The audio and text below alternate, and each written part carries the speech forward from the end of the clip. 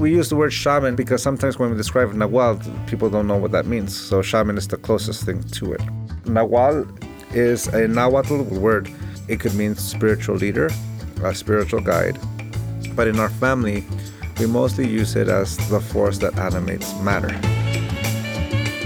Don Miguel Ruiz Jr. is quite the force, as we'll soon hear on this episode of Dropping In from Omega Institute, a podcast that explores the many ways to awaken the best in the human spirit.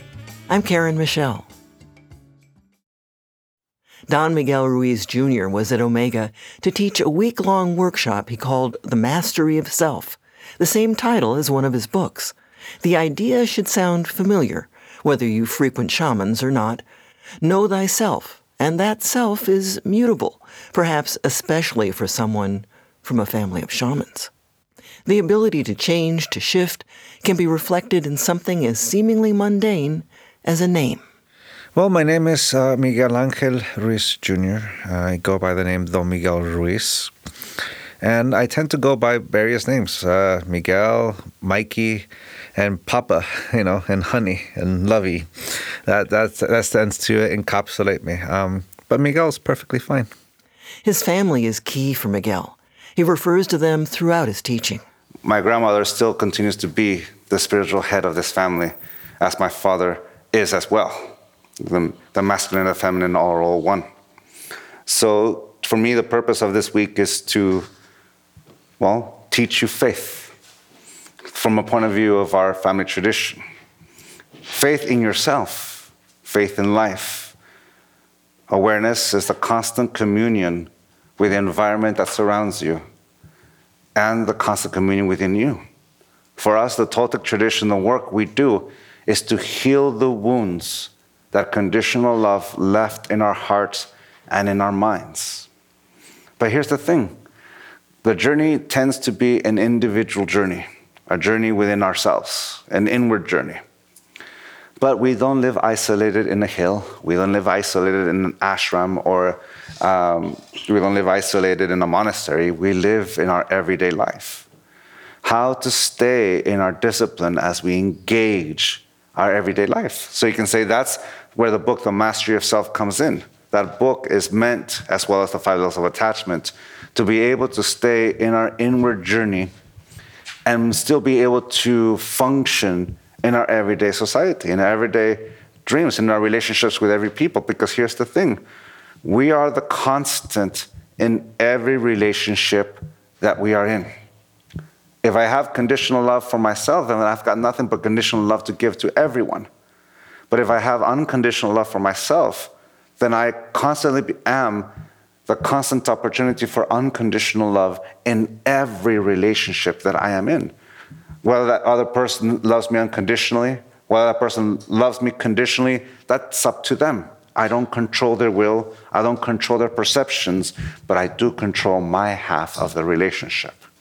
To a certain degree, the essence of all the work we've done, my father, myself, and my brother, Don Jose Luis Ruiz, who's right here, has been geared towards that. And it's something that my grandmother, in her own unique way, worked for many, many years in trying to heal. As a faith healer, she healed a lot of people's physical ailments, emotional ailments, spiritual ailments, and she enjoyed sharing that. So you can say we're continuing that tradition. Tradition, a weighted word implying old, validated, or at least repeated enough to be received as truth, a truth kept by custom, ritual, legend. There's a faith in the inherent importance of tradition, but when we spoke, Miguel said it needn't be necessarily so. We can be skeptical of our tradition. If I was fanatical, then I would say yes, and I'm not going to question what Don Ezequiel said. I'm not going to question that it came from that. No, we're going to be skeptical because anything can change. That's that exercise of the telephone. If you put everyone in a row and you whisper into someone's ear, what are the chances that it'll change by the end of that line? You have to give it that kind of scrutiny. Is it true? Is it really? And being part of our tradition to be skeptical, we have to give Don Ezequiel and Leonardo and all of them that well, that question. It's important because it's what keeps us from being fanatical. That being said, what matters? Why should one believe me? And the question is, no, you shouldn't. But in listening to what I'm saying, somewhere in what we say lies the truth. What matters there is what resonates, how we're using the terms. That's the thing about oral tradition. It's as we give it scrutiny, sometimes the link may not be there. Sometimes the information be something different. Definitions change. So what we have is what we've got. That's one of the things about living in a world where everything changed. Your whole world got uprooted, and you're trying to figure out and keep and salvage. And it's no longer in print. It's shared from story to story to story. So the way my father has taught us, and my grandmother, and I'm going to quote my grandma on this one. If you follow the Toltec tradition the way your father or I do it, you're killing the tradition. You got to do it your own way. And that's because life will teach you in your own unique way. So what we teach with that awareness of giving scrutiny. Is it true or not? That's definitely there to give scrutiny, and we totally honor it.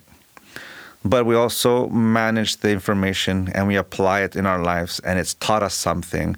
And what we share comes from those lessons in particular. So a lot of times when we tell our stories, it's our stories because we're applying the stories, we're applying the lessons in our life, and this is how life reflected back to us, and we're putting it in our own words, that which we've learned, which I'm not going to use Don Ezequiel's exact wording because I don't know it. Little by little, I've been able to discover which lessons came from my grandmother Sarita and which ones came from Don Leonardo, which one came from my father, which came from my brother.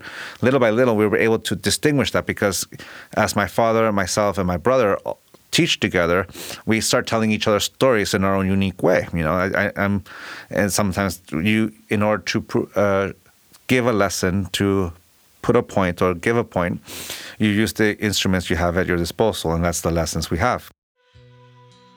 There's a famous film from 1950 by Akira Kurosawa, Rashomon, that, examines the nature of truth as recounted by 4 people who witnessed the same scene, a scene each has seen and tells others about differently. The ability of people to receive and recount truth through such individual lenses became known as the Rashomon effect. Perhaps updated or differently related, it's the Miguel effect. So, yes, I encourage people to give us scrutiny, to be skeptical of what we say. What we're asking also is to listen. Somewhere in what we say lies the truth. It's actually, oddly enough, when we became an apprentice of my father, that was the rules. There was 3 rules. He said, "Don't believe me." And I said, "Done, easy." And he said with that smile, "Yeah, but listen to what I say. Somewhere when I say lies the truth, because you don't know where I learned it from. I might have learned it from a fake news account or something like that. Question what I say, but learn to listen. Somewhere what I say lies the truth. And if you understand this concept, then you can understand the next one. Don't believe yourself for the same reasons. You don't know where you learned it. Give it scrutiny, but learn to listen. You'll find the truth somewhere in there, if you do. Which leads us to the 3rd rule, which we've got to only imagine. Don't believe anyone else, but learn to listen. The thing about it is learn to listen because it opens the channels of communication. So when we teach, we're teaching our experiences, which is our own unique, and it's only true to us, to be honest with you. And those teachings may resonate with someone, and that might help them. There'll be more of Don Miguel Ruiz Jr.'s teachings on finding truth, our own truth. But first, a word about Omega Institute for Holistic Studies. For more than 40 years, Omega has been hosting workshops and retreats on yoga, mindfulness, art, sustainability, women's leadership, health. It's a rich mix. And with this podcast, I'm introducing you to some of the remarkable teachers exploring Omega's mission to awaken the best in the human spirit. Don Miguel Ruiz Jr.'s workshop was one of more than 350 programs offered every year on Omega's beautiful campus. It is nestled in New York's Hudson Valley. To learn more about Omega, visit eomega.org. That's eomega.org. Better yet, Make this podcast your entry point into all things Omega. Subscribe to Dropping In, leave a review on Apple Podcasts, and tell a friend. Now back to Miguel and a foundation of his teaching, the 5 levels of attachment.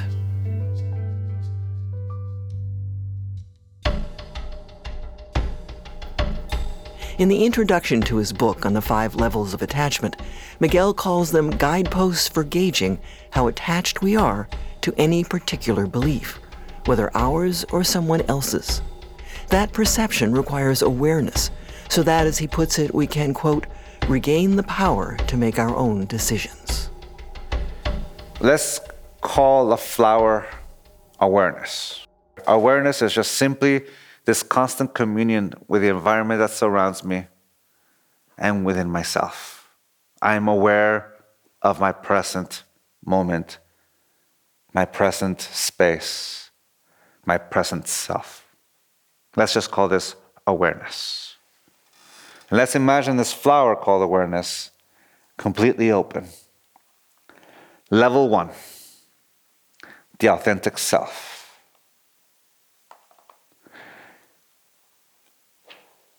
I am a living being who has the full capacity to go in any direction in life.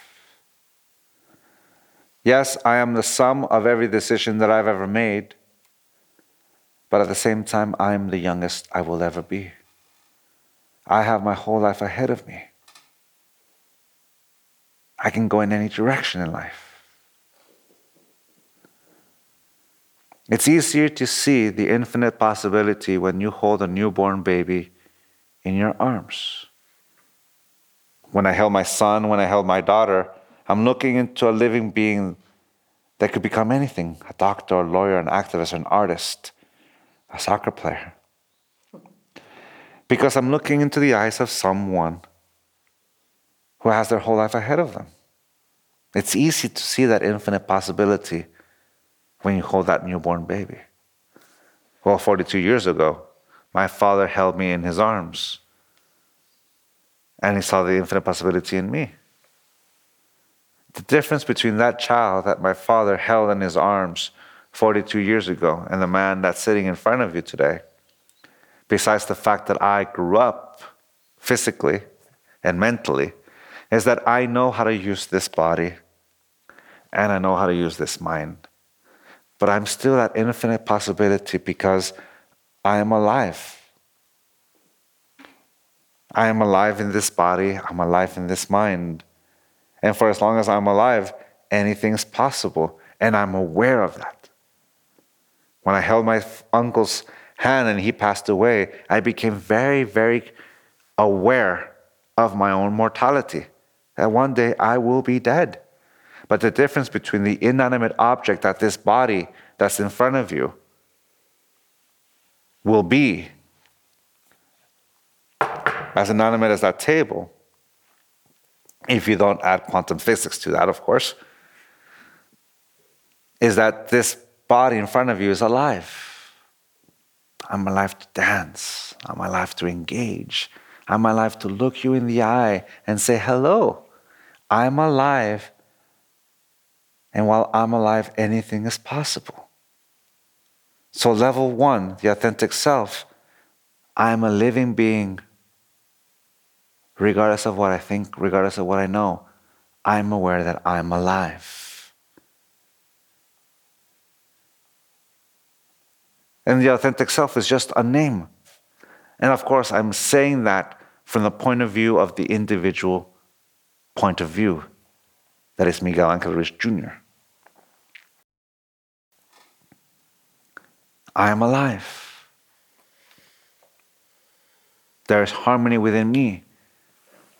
There's harmony with life that is eternal and harmony with the individual that is in front of you. That is level 1. If the term authentic self doesn't work for you, Miguel says, use another. If you don't think of yourself as a flower, then use something else as your metaphor. What matters is what matters to you, not to so-called influencers, thought leaders, advertisers. You get the idea. For now, don't worry about narcissism. It really is all about you. And that's okay. On to the next level. Level 2, preference. Imagine a flower that closes when it engages a moment, and when the moment's over, is able to open up again as it detaches. Attach, detach. It closes, it opens. It closes, it opens.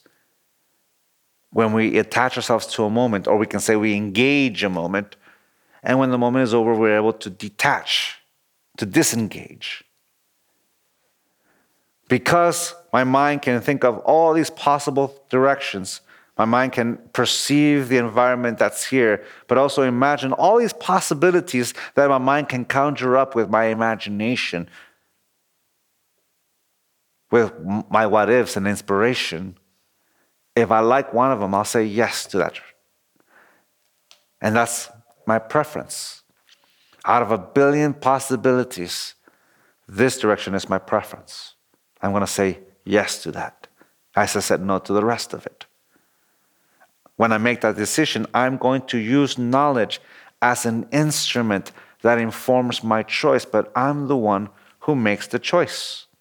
I am aware that I am the authentic self, and I'm going to use knowledge as an instrument to inform my choice. Level 3, identity. Imagine that flower closing at the moment of attachment. When the moment passes, though, I'm unable to open it up again. It stays there.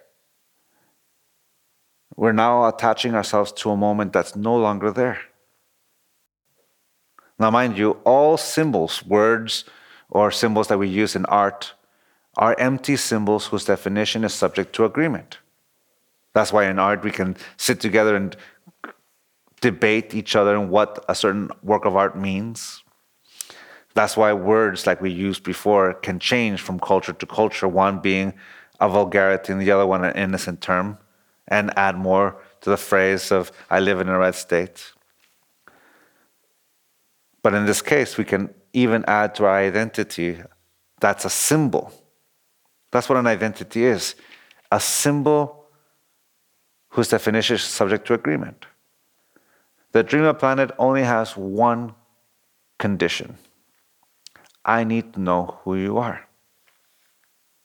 Mind you, the Dreamer Planet simply is the shared dreams that we individuals construct to one another. If the main function of my mind is to dream, so when we come together, we create the dream of us. It is the dream that humanity has created, co-created together. And it could be the most harmonious dream or the perfect nightmare. Both exist at the same time. So an identity, from this point of view, is nothing wrong. It's actually almost natural, because when we speak mind to mind, an identity is almost an icebreaker. But from the point of view of what we're talking about, we're still attaching ourselves to a moment, to an idea, to a choice, and using it to define who we are. So you can say, in order to know myself, the experience of being me is not enough. I need to know who I am in order for me to know who I am. What do I mean by that? I need to have an identity with a definition in order for me to know who I am. I am a Toltec. I could be a vegan, a Mexican American, a father, a husband, a son. All these words can interpret and define who I am depending on who sees me. But in this case, my attachment to this identity is level 3. I know myself through me, my definition of me, which is a slippery slope. Still there? Yeah, it's getting a bit abstract. But bear with him. Miguel's students at the Omega Institute workshop were rapt, sitting on the floor in a semicircle in front of him, focused as he summarized the first levels and launched into the fourth of his 5 levels of attachment. Here's the thing at level 3. At level 1 and 2, at level 1, it doesn't matter what you eat. The bond between you and I is the bond between you and I. At level 2, if I choose, for example, to be vegan or Toltec, and you choose to follow Atkins and Deepak Chopra, we'll still be friends, obviously. We can sit in the same table, and I'll eat my food and you'll eat your food, and we're in harmony with one ourselves. At level 3, the only thing that's changed is now I have a definition of myself. I'm either a vegan or a Toltec, and you are Atkins and Chopra. The only thing that has really changed, the only thing that has really changed is just the identities we've used, but the bond is still the bond between you and I, is the truth. I'm not going to judge you for eating the way you do, or judge you for reading who you read, or practicing who you've read. Neither will you. And if you do, I don't give you permission to do it. I'll just say thank you very much. But at level 4, internalization, that's not going to be the case. Now I'm going to try to domesticate you to fit what I think you should be. How can you eat meat? Think of the poor animal, you heartless fiend, you. At that point, it's no longer exactly. And if you didn't like what I did, now you're going to domesticate me. No, I should be Atkins and forget about vegan and we clash. We begin domesticating each other. You can say the flower closes even more. And the ability to reopen itself becomes a little harder as we begin to internalize our identity. That's what level 4 is. Internalization. It's the moment where I begin to domesticate myself with my identity. Or you can say, the model by which I domesticate myself. It's the moment where the 4 agreements turns into the 4 conditions of my personal freedom. It's when I begin to corrupt not just Don Miguel Ruiz and Deepak Chopra and Marianne Williamson and Wayne Dyer and Louis Hay and Jesus and Buddha and Muhammad and psychology and psychiatry and Alcoholics Anonymous. Because all these traditions are meant to heal, to love unconditionally, but we're so used to domestication that we will corrupt all of them in the same way that I just corrupted the 4 agreements and turning them into the 4 conditions, or I can corrupt veganism into just an instrument that goes beyond just the choice of nurturing and being in harmony with the planet. But now I'm going to use it as an instrument to say, I am right, you are wrong. Because if I am right, I'm worthy of love, and you are wrong, you're worthy of the punishment, and you better get hip with it, man. It's your choice. And we begin to domesticate each other. It's no longer at this moment, there you go. At this moment, it's no longer about the information that informs my choice to be eating healthy or to be in harmony with the environment around me. Now it's an instrument that's going to be created as a wedge between us. And I know people can say, no, but isn't that good to educate other people? Well, there's a difference between educating someone and domesticating someone. There's a huge difference between the two. Education is sharing the knowledge with someone in order to persuade them to change that yes into a no. But when you domesticate them, you're trying to control their will. You're trying to control their perception.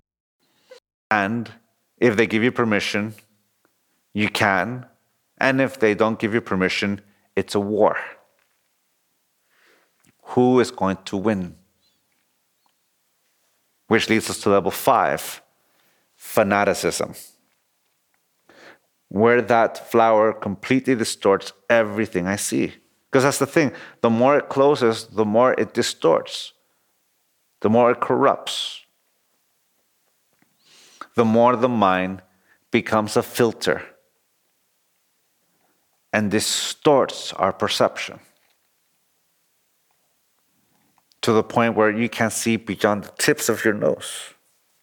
You can say that as a child, to be childlike is to be in awe of the world, to be in awe of the environment we live in, to be in awe of ourselves. And we're constantly asking questions. We're constantly touching things. We're constantly savoring things, putting things in our mouth. That's what kids are doing. That's why kids put things in their mouth to see what that tastes like, what that's, and that kind of thing.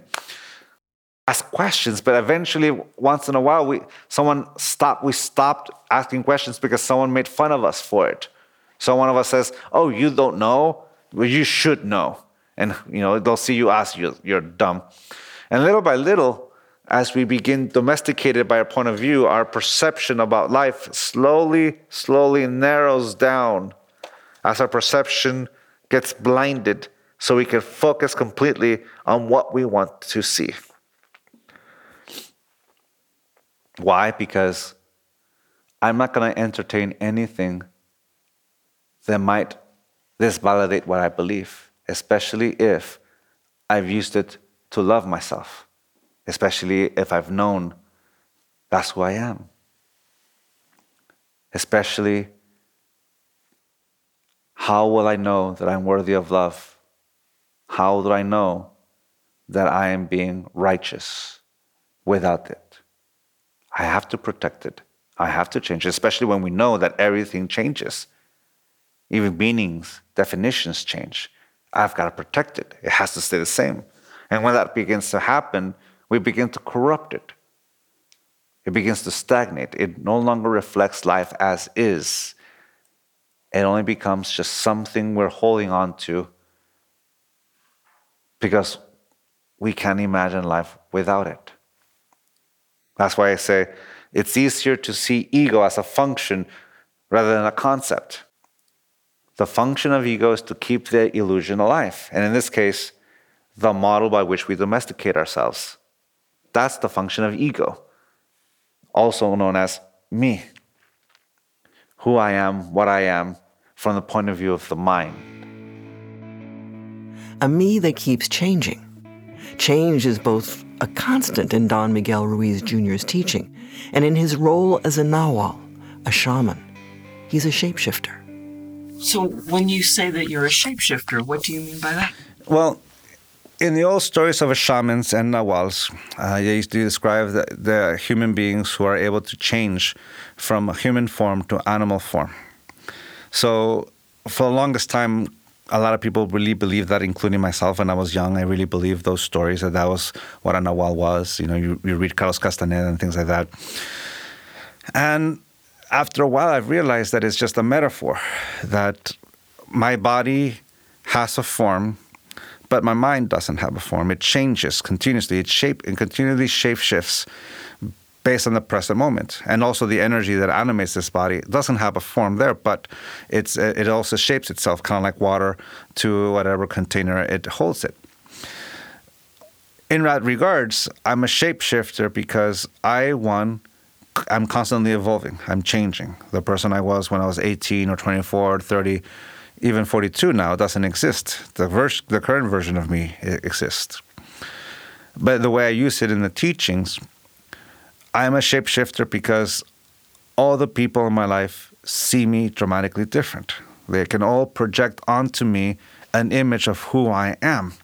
My temptation is to believe them, to believe that projected image. And in fact, that's how I slowly began to domesticate myself in what my tradition calls the first attention. The first time I gave attention to anything, that I began to believe those projected masks. Of course, that's a father, mother, siblings, family, friends.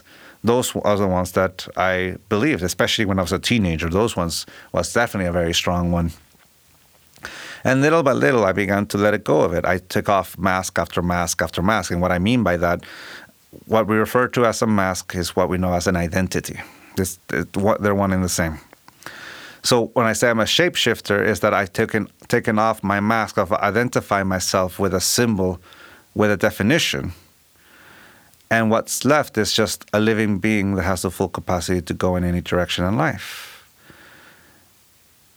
Yet, as I say things, I don't control how people perceive me, which means that every person in my life will continue to perceive me as they want to see me. Some people will see my evolution. Some people will still see that guy who they broke up with or I broke up with a long time ago. Some people will see their old college friend, their old coworker. And, even within that, sometimes my mom still sees that young child that she raised, which is quite endearing, to be honest with you. That's what I refer to as a shapeshifter, in the form of the metaphor that existed of the old Nahual that changes into animal forms and things like that. I'm a human being that changes with every relationship that I'm in. And here's the thing. I'm my authentic self with all of them. And that's Don Miguel Ruiz Jr.'s wish for you, too.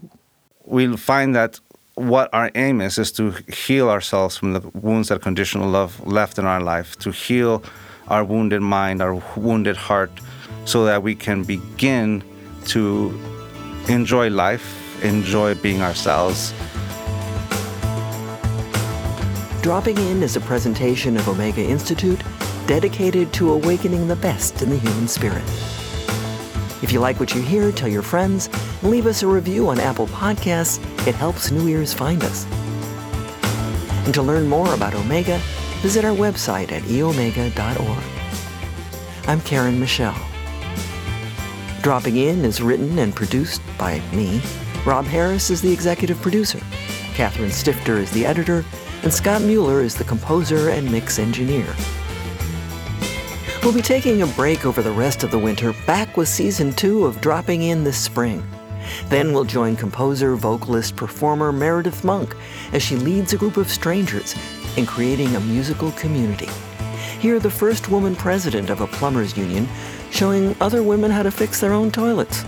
Sit in with veterans using yoga to deal with post-traumatic stress, and listen to the Reverend Angel Kyoto Williams Sensei giving her take on radical Dharma, and more. Meantime, visit us at eomega.org and listen to the episodes of Dropping In you liked again. You're welcome to drop in anytime.